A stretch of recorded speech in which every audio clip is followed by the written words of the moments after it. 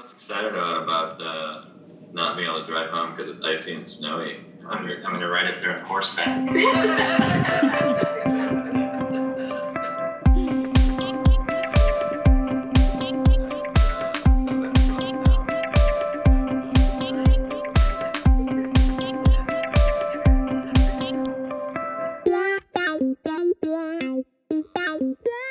Hello, and welcome to the Filene Fill-In, the podcast where we fill you in on what's been going on here at Filene's home base and out and about in the financial services world.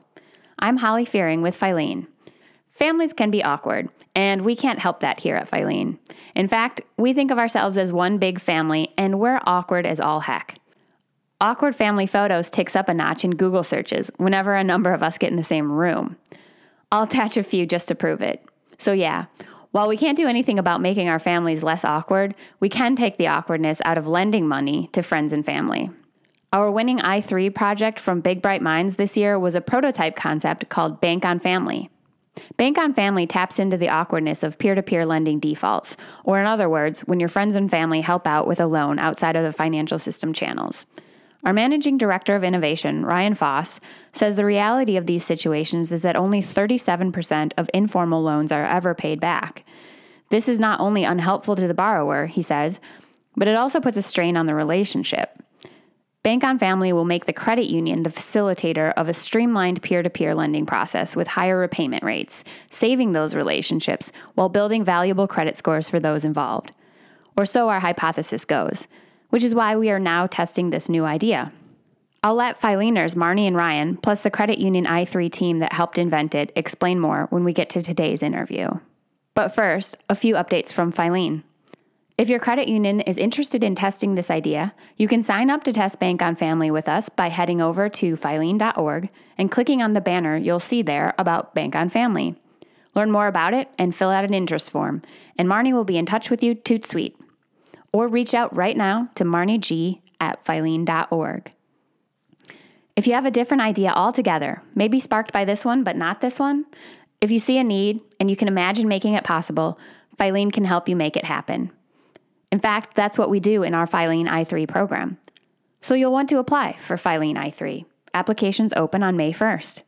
Once you become an i3er, you'll be part of a team of like-minded, passionate, enthusiastic credit union peers who want to make the next bigger or better thing to improve people's lives.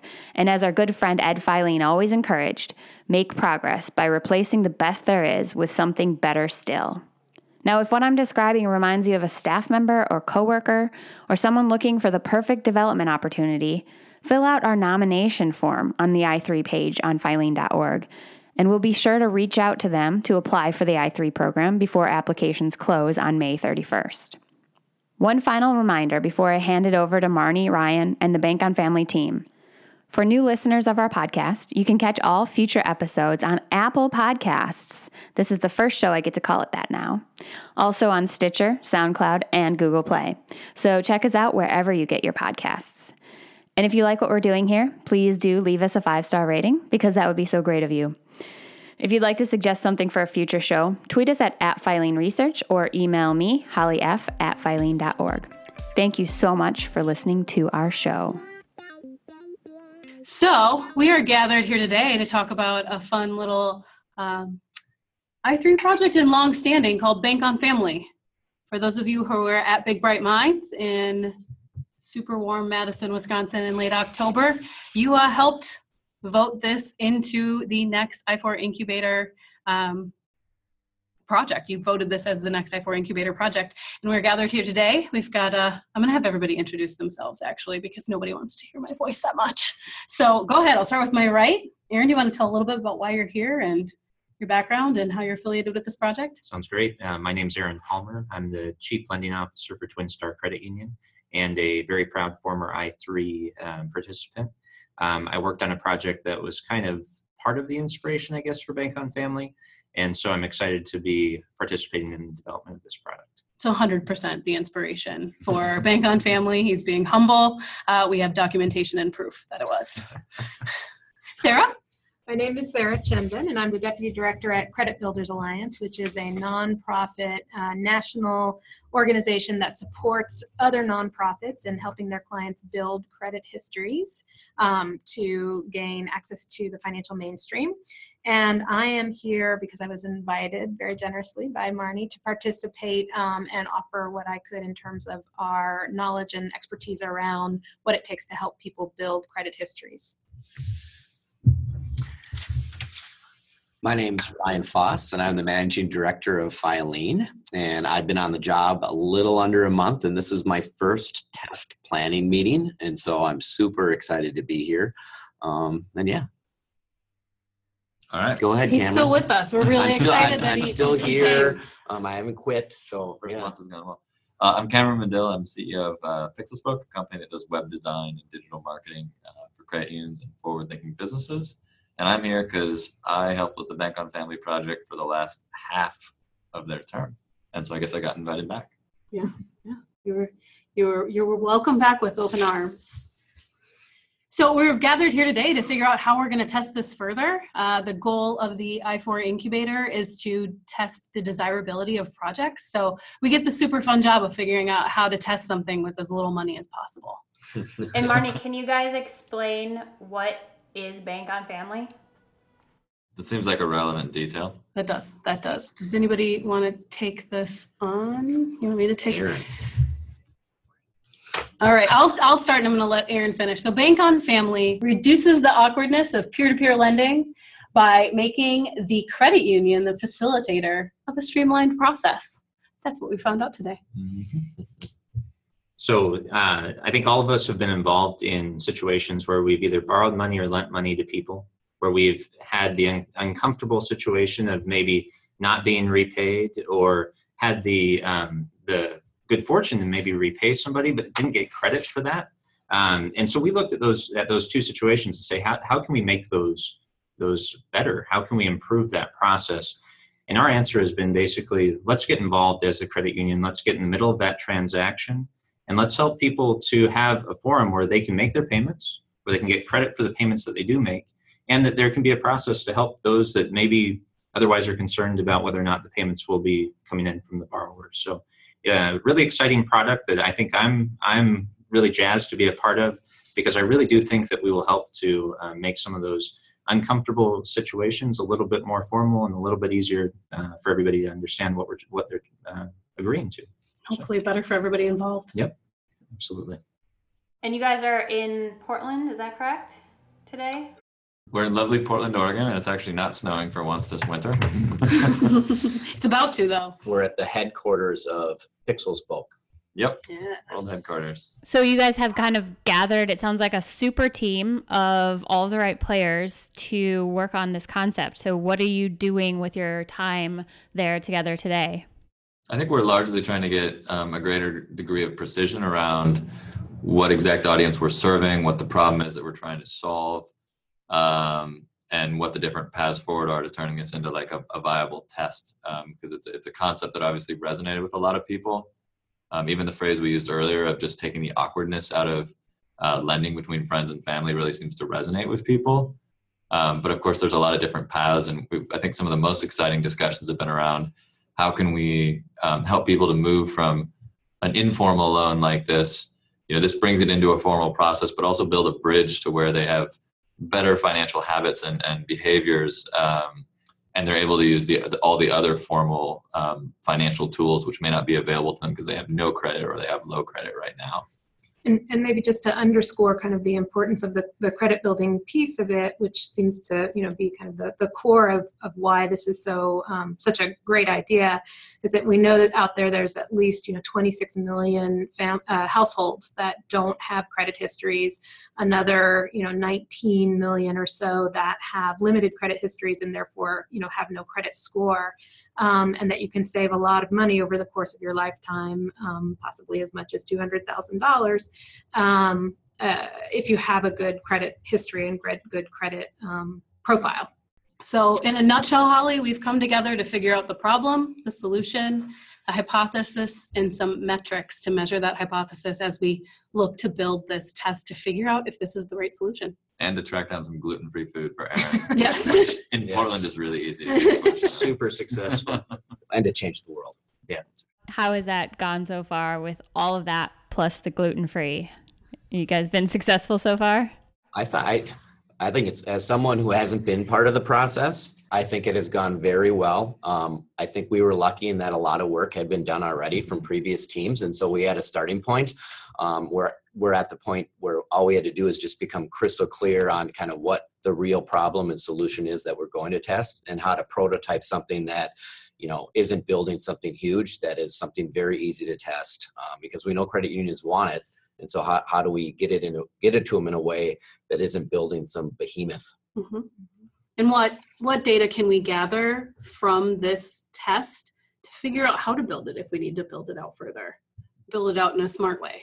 I always find these projects very interesting when there's a big personal side to it. So I kind of want to hear your stories on what attracted you to this concept, or drove you to develop this concept, or do you even have maybe some personal experience in having borrowing from family and friends, or lending to family and friends where it's gone maybe less than ideal?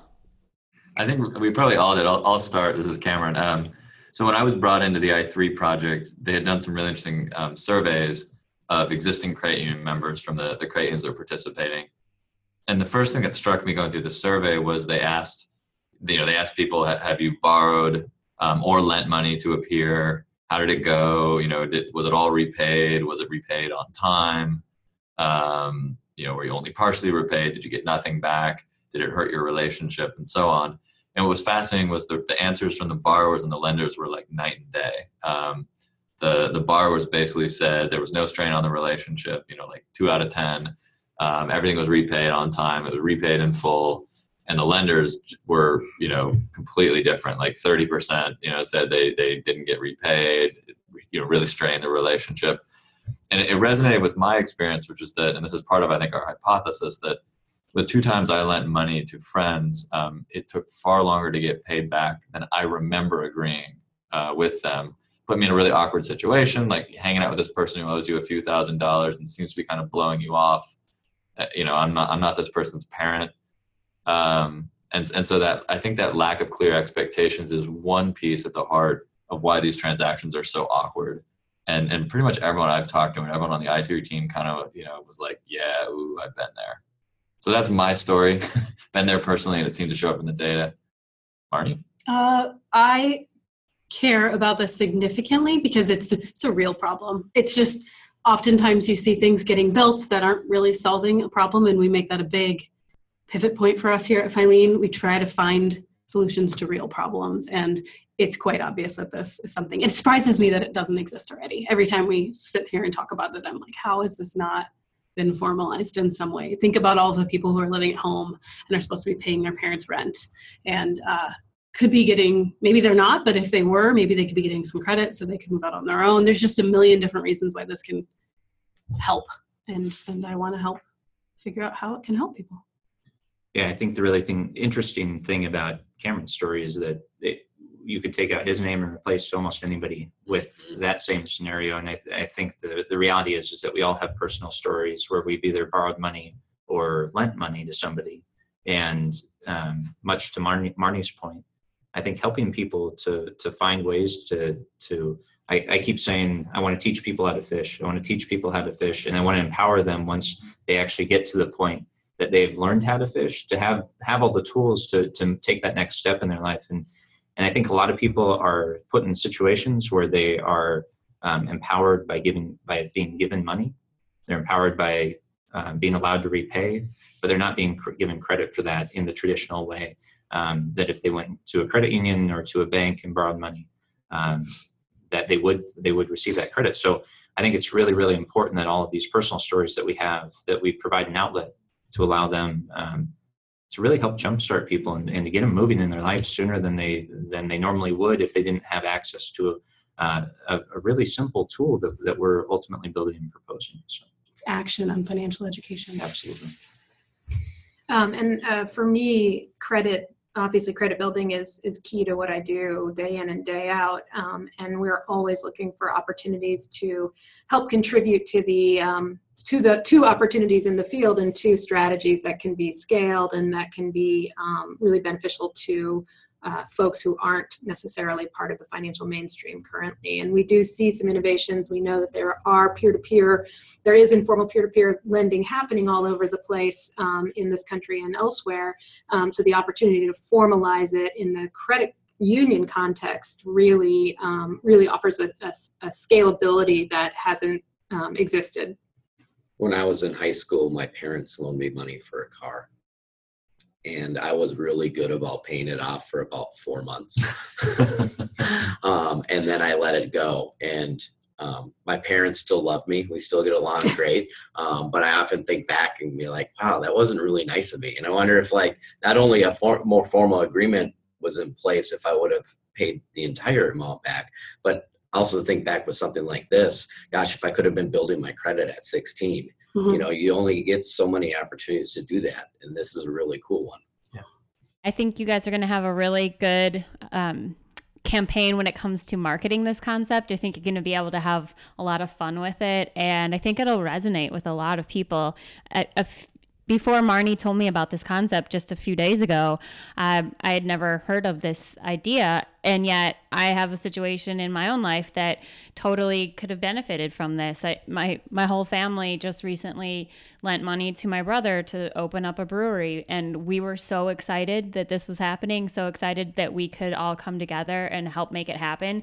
And I don't think any of us thought about what comes down the line. So here we all are, investors, so to speak, in his business, and we haven't thought through any of the what's next process at all. So had there been some more formality to it, it probably would have been a better way for us to go. But I think you'll find countless stories like this when you start bringing it to market.